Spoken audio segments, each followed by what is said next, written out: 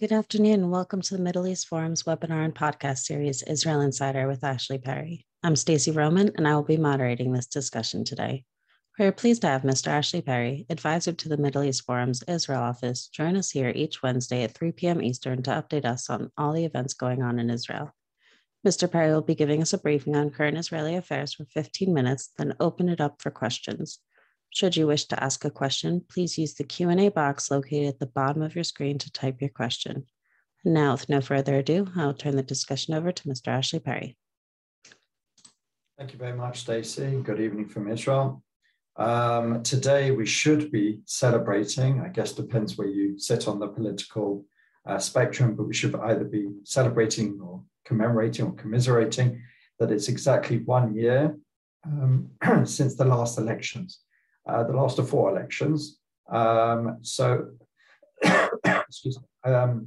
Regardless of where I think a lot of Israelis sit, I think generally there is a feeling that there's a happiness that that particular period is behind us, that those 4 elections, 3 elections which didn't take us anywhere, and the 4th obviously that led to this so-called unity government are behind us. There is some stability, there is a budget, at least for the end of last year and this year, and perhaps in the next couple of months we'll even be passing for 2023 and 2024. That's starting to be written now by the bureaucrats in the finance ministry and could starting to be debated on. They're talking about May, perhaps after the Pesach holidays. But we are 1 year after. We have a government, despite some minor wobbles, it's kept relatively intact. There were some who said it wouldn't last very long. I certainly didn't subscribe to that opinion. And it survived today. In the last week or so, there has been some disagreement. Certainly, there's been some issues which certainly could cause problems. In the last few weeks of the last Knesset, many of the parties, mostly on the left of the coalition, took it in turns to boycott votes, and either they were lost or they were detabled. They were taken off the table at the last minute to make sure that the votes were not lost. But even since the Knesset went on a break, we've seen some squabbles. One of the biggest ones, although it certainly won't make international headlines, is over the agricultural reform. Agricultural reform is a bit of a flagship policy of both Finance Minister Avigdor Lieberman and his Yisrael Beitenu counterpart, Agricultural Minister Oded Forer.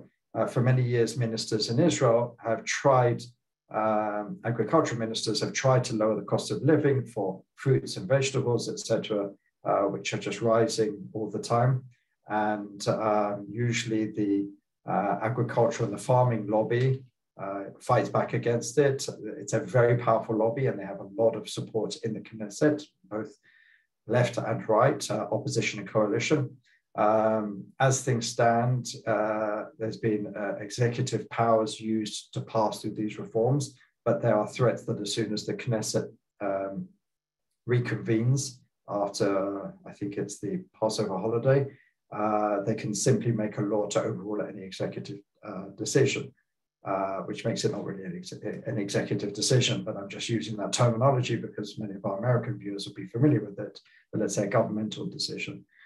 So there's a big fight ahead there. It does seem that there's talk of some compromise, but again, I should stress, and I've been pretty close to some of what's gone on in the previous years, the agriculture and farming lobby is very strong and has been putting up all the stops. And there's talk of those on the left, in the Labour Party especially, that if the agricultural reform is not tabled, or is not put away and stopped, that could cause a lot of problems. Don't forget, a lot of the agricultural lands are parts of the kibbutzim, and these are, the base. Some of these are political base for some of the left-wing parties. So that's one of the things that's causing a bit of a problem in the coalition.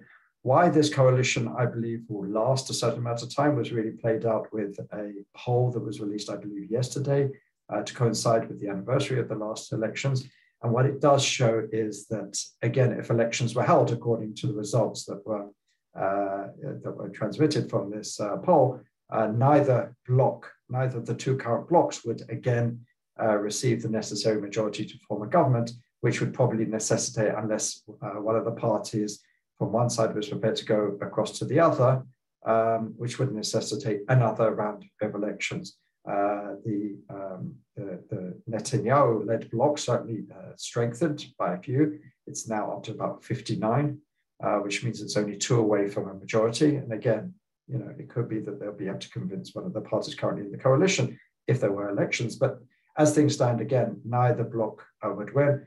The reason why neither would get 60 is because the joint list would remain, I think, on its power of about 6, would ensure neither bloc would have a majority without them, and they're not going to join either bloc to form a coalition. So we are where we stand.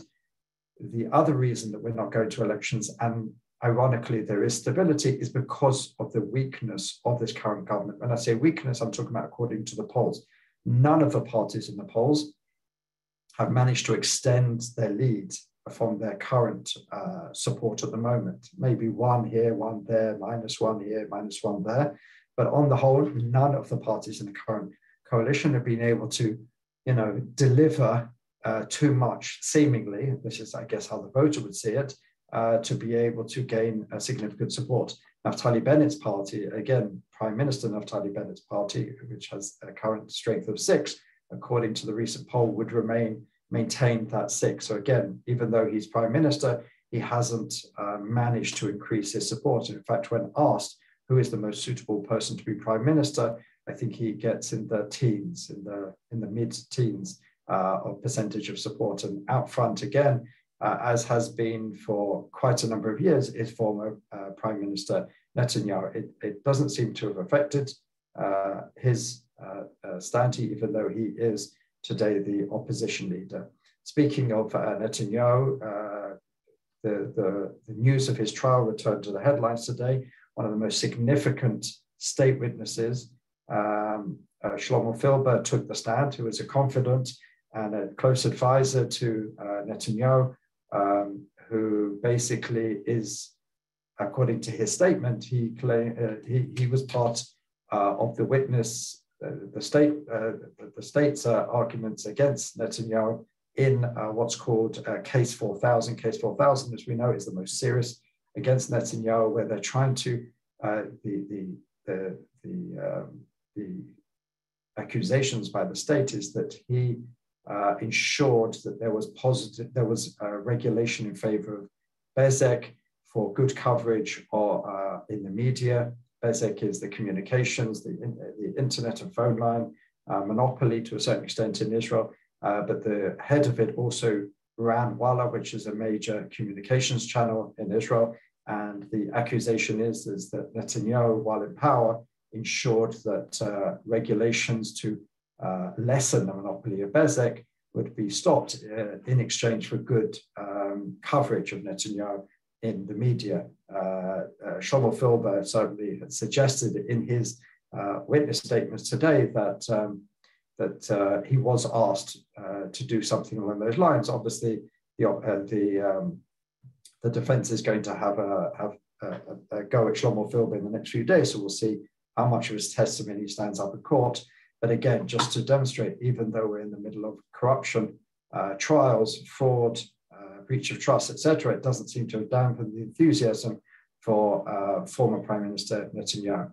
Obviously, we'd be remiss if we didn't talk about the devastating terrorist attack that took place in Beersheba yesterday. It's the worst terror attack in Israel for a number of years. 4 Israelis were stabbed or rammed by a car to death by a resident of a Bedouin town called Hura in the south near Beersheba. The assailant, the terrorist who was shot by 2 civilians who happened to be nearby and carried guns, apparently was a member of ISIS. He'd spent 4 years in jail for being a member of ISIS and was let out, I believe, in 2019. There's a lot of question marks about exactly how this terrorist attack wasn't prevented. The police and the security agencies have said that he was being monitored, but displayed no obvious or outward signs that he'd been radicalized, that he was planning a terrorist attack. At the end of the day, a person with a motivation, just has to pick up a knife. That's pretty much all he did. It wasn't a sophisticated attack. It didn't involve any sort of equipment that anyone couldn't get their hands on. But there are certainly questions which are being asked when some of the government ministers attended the funerals today. There was, as one can imagine, acrimonious recriminations against some of them. Bizarrely, the internal security minister, when he spoke at the funeral of one of the victims, he said that the perpetrator will be apprehended and sent to prison for many years, which caused a lot of people to wonder what he was talking about, considering he was shot to death at the scene. He claimed that he'd just been involved in many, many meetings and he was overtired and got the facts wrong. But there's certainly a lot of anger, especially in the South, where a lot of people felt that this was just going to happen. That there's a lot of violence down in the South, especially within the Arab and Bedouin communities.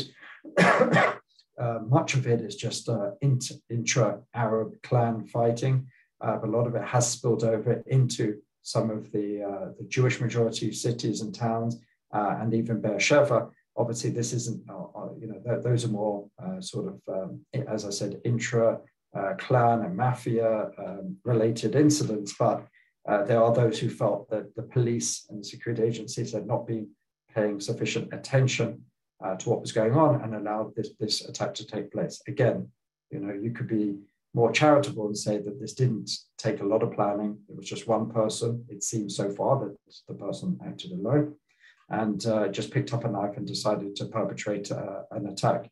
According to the Israeli media who went to Hura today, they couldn't find too many people who went to the mourning tent.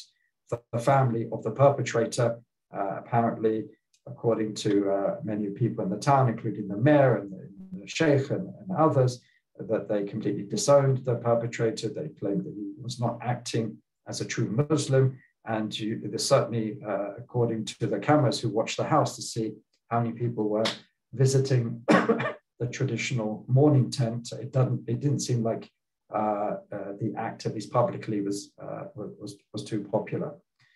Finally, before we go to questions, just a little bit about something which is really stirring a lot of opinion in Israel is the thought and what's being released as the American administration to take out the Iranian Revolutionary Guards from its list of terrorist organizations. We know a while ago the Houthis, the Iranian-backed militias involved in the civil war in Yemen, and who have actually launched missiles even over the UAE and other Gulf allies, were already taken off the list. And Israel is pretty much seething behind the scenes, and not even just behind the scenes, at this possibility.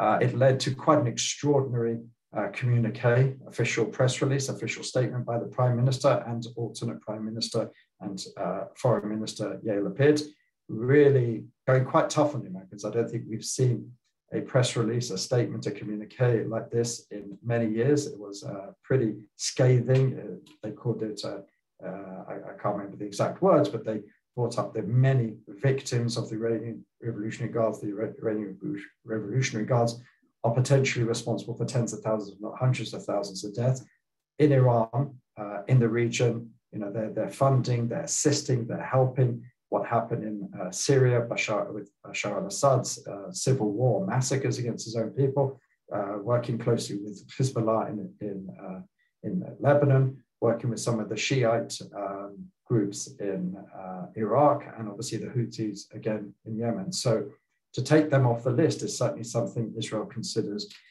not just practically speaking, that they can receive money and they won't be under sanctions, etc. It just sends a terrible message. But the Americans are arguing that it's necessary, it's an evil necessity to get back to the JCPOA. There does seem to be a note of pessimism from the Americans at this point about returning to the JCPOA, which seemed to be all but signed, sealed and delivered. The Iranians are certainly playing games, but it does seem at this point that the Americans are prepared to compromise to get this deal over the line, and that's what really worries Israeli leaders at the moment greatly. We saw quite an extraordinary trilateral meeting in Cairo between the Egyptian president, the UAE leader, and Naftali Bennett, and certainly Iran and these kind of issues, and the JCPOA and the potential removal of the Iranian Revolutionary Guards from the US sanctions list were certainly top of that agenda. So it just demonstrates, which we've been talking about for quite a while, that in the region now today, what would have seemed extremely unlikely a couple of years ago, that senior Arab leaders from around the region are willing to be photographed and release official statements of meetings between them. And really, they're on one page when it comes to Iran, and really trying to send a message to the West in general, and the US in particular, that they stand firm against Iran, and they're displeased about the way things are shaping up with the return to the JCPOA. And with that, I'm happy to answer any questions.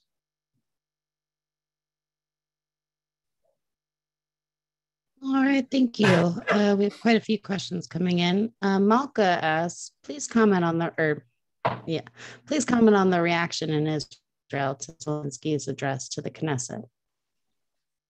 Yes, I did mention that, but certainly that was a big event over the last few weeks. Ukrainian president addressed by Zoom, obviously, most members of Knesset. Interestingly enough, the only ones who boycotted it were the Joint List, led by its communist faction called Hadash, which, as we could expect, are very much still in this, Cold War Soviet mindset where Russia can do no wrong. So they kind of, slammed it as propaganda and said that they would boycott the address. It wasn't a shock, really, because anyone who's seen President Zelensky's, sort of speeches to parliaments around the world, he takes a tough line, and he asks, "Where are you? Our people are dying. Why are you sending us weapons?" And sort of very accusatory, which is fair enough. He is under attack, and his people are dying. What really sort of a lot of people in Israel felt went too far is the comparisons with the Holocaust. Towards the end of his speech, he did use some analogies with the Holocaust, claiming the Russians calling their operations the final solution, that this is genocide, this is like the Holocaust. But the thing that really stood out for many is what he said, that Israel should stand by Ukraine, just like Ukrainians stood by the Jews in the Second World War. Now, anyone who understands the history of the Second World War and the Holocaust will know that, yes, absolutely, there were some Ukrainian righteous amongst the nations, as there were Germans, Poles, and others, but the majority of Ukrainians involved in some way were perpetrators, were people who willingly assisted the Nazis in the targeting of Jews. So a lot of people pointed that out, and I think that he definitely won't have won many points for that. There was quite a bit of pushback from some of the MKs, and there's been quite a few articles that said that it was misplaced. Everything was going well until he started bringing up those analogies and even claiming that Israel should act like the Ukrainians in the Second World War. So it was a bit of a backfire, and we could see that even President Zelensky himself understood this, because I think it was a couple of hours later, he put out a tweet basically saying, no, we like Israel, we trust Prime Minister Bennett and what he's trying to do, we understand their situation, really trying to lower the tensions a little bit, because I think it was understood that the feeling. But still, there's daily Ukrainian officials are trying to put pressure on Israel, as they are, I'm sure, many other places around the world, to try and help in some way more than they are doing. We saw interviews with the Ukrainian ambassador, who once again said, if the role of Israel as a sort of mediator falls to the wayside, we expect Israel to start taking an active role. As we heard tonight, Naftali Bennett was on the phone with President Putin in Russia, so he's still very much involved in that role. He's still trying to be a mediator, trying to relay messages, trying to see if there are opportunities to be some sort of peacemaker. So Israel is still very much seen in that role. Whether there will be some sort of summit in Jerusalem, I doubt, but that's still being talked about at one level or another. Thank you so much. And as a follow-up to that, has there been any updates to the Ukrainian refugee policies in the Knesset? Yes, I mean, they're sort of, there's two sides in Israel to this. Some who are saying that Israel aren't doing enough, some who are saying that Israel's doing too much. Israel is taking in per capita more than many countries in the world, if not most countries, if not almost all countries, certainly better than many countries in Western Europe, and better than, as I said, almost every country in the world per capita, than those immediately bordering the Ukraine itself. Israel has taken in, I think, about 14,000 so far. Interior Minister Ayelet Shaked was in the Knesset today explaining the policies, explaining what it's doing, and it is spending a lot of money on bringing in refugees and helping them, but it's also spending a lot of resources to help on the ground. This week, Israel inaugurated, I'm pretty sure it's the largest field hospital on the territory of Ukraine itself, which is really going to be quite a lifesaver for many people. And so Israel is doing quite a lot. Israel's at the borders. I know a lot of people in the foreign ministry, regardless of the countries that they're involved in, they're traveling out to the region to help in any way they can. There are many Israeli organizations, humanitarian aid organizations who are helping. So Israel is doing a lot. Israel is doing probably pound for pound more than the overwhelming majority of countries in the world. But for some reason, Israel is being watched over by some as if they should be doing more than even some of the countries which are claiming to be doing much against Russia are actually doing. Thank you so much. And switching gears a little bit, Jack Wasserman as well as Viv ask basically, why do you think the U.S. is so hell-bent on renewing the JCPOA?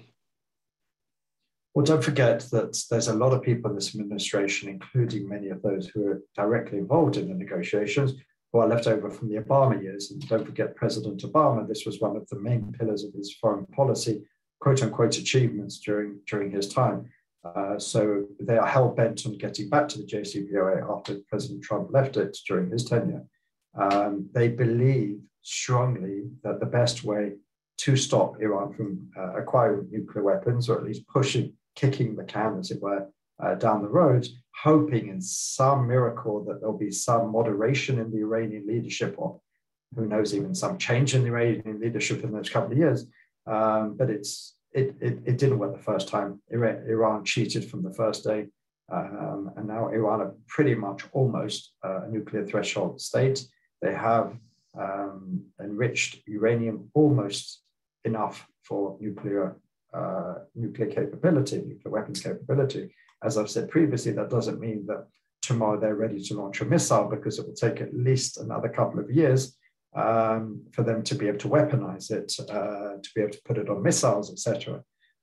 So we're not necessarily there, but the Americans do believe in it, or at least this administration and the negotiators still left at the table very much believe in this, regardless of what the Iranians are dragging their feet, are pushing ahead, are being antagonistic and violent and around the region. But there are some who still believe that the only way, as we've seen failing to a certain extent with Russia, that sometimes negotiations and diplomacy, unfortunately, do not work in this day, even in this day and age. But there are those who, regardless of reality, regardless of what's going on the ground, still believe that the only way to stop Iran's nuclear ambitions is around the negotiating table. Thank you. Reuven Hawk asks, do you know anything about a report that the American administration is negotiating with Russia to remove some sanctions in exchange for Russian support for the Iranian agreement? That has been talked about. Certainly, the Russians are using the JCPOA for their own aims. At the end of the day, when the Americans in the West, the P5+1, are talking about sanctioning diplomatically, financially the Russian leadership, they are sitting across the table from the Russians on these negotiations to return to the JCPOA. So the Russians are certainly using it as an excuse, and the Americans would rather not sanction, or would rather allow some of the sanctions to be relieved in what would be a final deal, a return to the JCPOA, in return for a return to the deal. So there are certainly some in Israel which are a little bit baffled by this, or maybe not baffled is the right word, but certainly angry by this, because as we're being told, we're not doing enough sanctions on Russia. There are negotiations taking place in Vienna where the West, which is very vociferous verbally about the sanctions, are actually possibly allowing the relief of certain sanctions in return for Russian support to return to the JCPOA. Thank you. Carrie Hillebrand asked, will the government make a last-ditch effort to block or at least modify the upcoming Iranian agreement? Well, there's nothing, the Israeli government can't block it, and it can't really modify it. Don't forget, Israel is not a party to the negotiations. We're not at the table. We're certainly making our concerns clear to not just the US, but the other members of the P5+1. But at the end of the day, there's only a certain amount that Israel can do because we're not party to the negotiations. But Israel has said that it will not be bound by any agreement or anything agreed to in the Vienna talks. So, they're certainly making their point across the Israeli government through diplomatic channels and others. But at the end of the day, there's nothing Israel really can do to block the agreement. Thank you. Eric brings us back to when you were speaking about Bennett meeting in Egypt and the UAE. Do you have any ideas on what was discussed specifically? As I said, a lot of it will be around Iran, will be a concern about the return to the JCPOA, will be a concern about the possible removal of the Iranian Revolutionary Guards from the US sanctions list. That's an area, as I said, where many of these countries which Israel has either new relations or certainly deepening and warmer relations, as it does with Egypt, is around the Iranian threat. So that will be, I think, a big part of it. But even today, I have to say that Israel and Egypt is finding a lot of common cause in many other issues, whether it's energy issues, climate issues, fighting extremism in the region, and even on the issue of Gaza. So there's a lot to talk about, but Iran will certainly be would have been one of the main agenda points during that meeting. You did just mention it'll take a while before it's actually weaponized the nuclear capabilities, but Stuart Broad asked, do you believe that the extraordinarily toothless JCPOA number 2, as it's being described in the media, will make a general Mideast war between Iran and Israel an inevitability, as historian and former ambassador Michael B. Oren predicts? I don't think anything's inevitable because there's a lot of things that can be done. Only, I think it was recently, or it was just released recently, that Israel managed to take out, I think, something like 200 drones, Iranian drones, which are considered extremely important for Iran's response to Israel's potential aerial bombardment, and the fact that Israel was able to take out so many drones without shedding any blood on either side is quite remarkable, which shows that Israel is able to do a lot of things to try and thwart Iran's conventional or non-conventional threat. So nothing's inevitable. But so I don't necessarily agree that it will make it inevitable. Would it make it more likely? Possibly. But I think once the JCPOA is returned to, if it is returned to, and I think it's still increasingly likely that it will be, it actually even stays Israel's hand, because it's going to be very hard for Israel to launch an all-out attack, especially receiving some sort of green light, or at least not a red light from the Americans, while they are actually under agreement with the Iranians. So in one sense, it makes it less likely, at least during the time span of the JCPOA. What happens afterwards, that's another discussion completely. Thank you. And Stephen Orlow asks, U.S. Ambassador Niles recently stated his politics are in sync with Americans for Peace Now. How is the Ambassador Niles being received in Israeli government circles? Well, I mean, it's still early days. He's still relatively new to the post. He didn't necessarily say his politics would sink. He did describe himself as left or left of centre, whereas probably Peace Now would be pretty far left. He did say some comments which were certainly picked apart by especially those on the right of the Israeli map about settlement building being stupid, or I can't remember the exact wording he used, and that was certainly picked up by many on the right as, really taking a side. And the fact that he was speaking to Peace Now and he said that he wouldn't speak to certain members of the government, he didn't identify who those members of the government were, but the fact that he even said to an organization like Peace Now, whose heyday really was the 80s and the 90s, and today are a largely irrelevant force in Israeli politics, but he went there and spoke very warmly to them, and while saying that he wouldn't meet, or maybe he used the words he wouldn't be happy to meet, certain members of the Israeli government, certainly wouldn't have gone down too well with the Israeli government. So there are a lot of people who heard the recordings or heard the statements that the ambassador made will certainly not be particularly happy by some of the things that he said there, but I'm sure behind closed doors, I'm sure some of those things are being queried by Israeli officials, and they're probably hoping to receive a satisfactory answer from the ambassador and his team. Thank you so much. That brings us to the close for our webinar and podcast. Ashley, thank you again for taking time to update us this week. For our viewers and listeners, please join us Friday at 1 p.m. Eastern for a webinar with Paul Miller discussing what does just war theory say about the Middle East policy.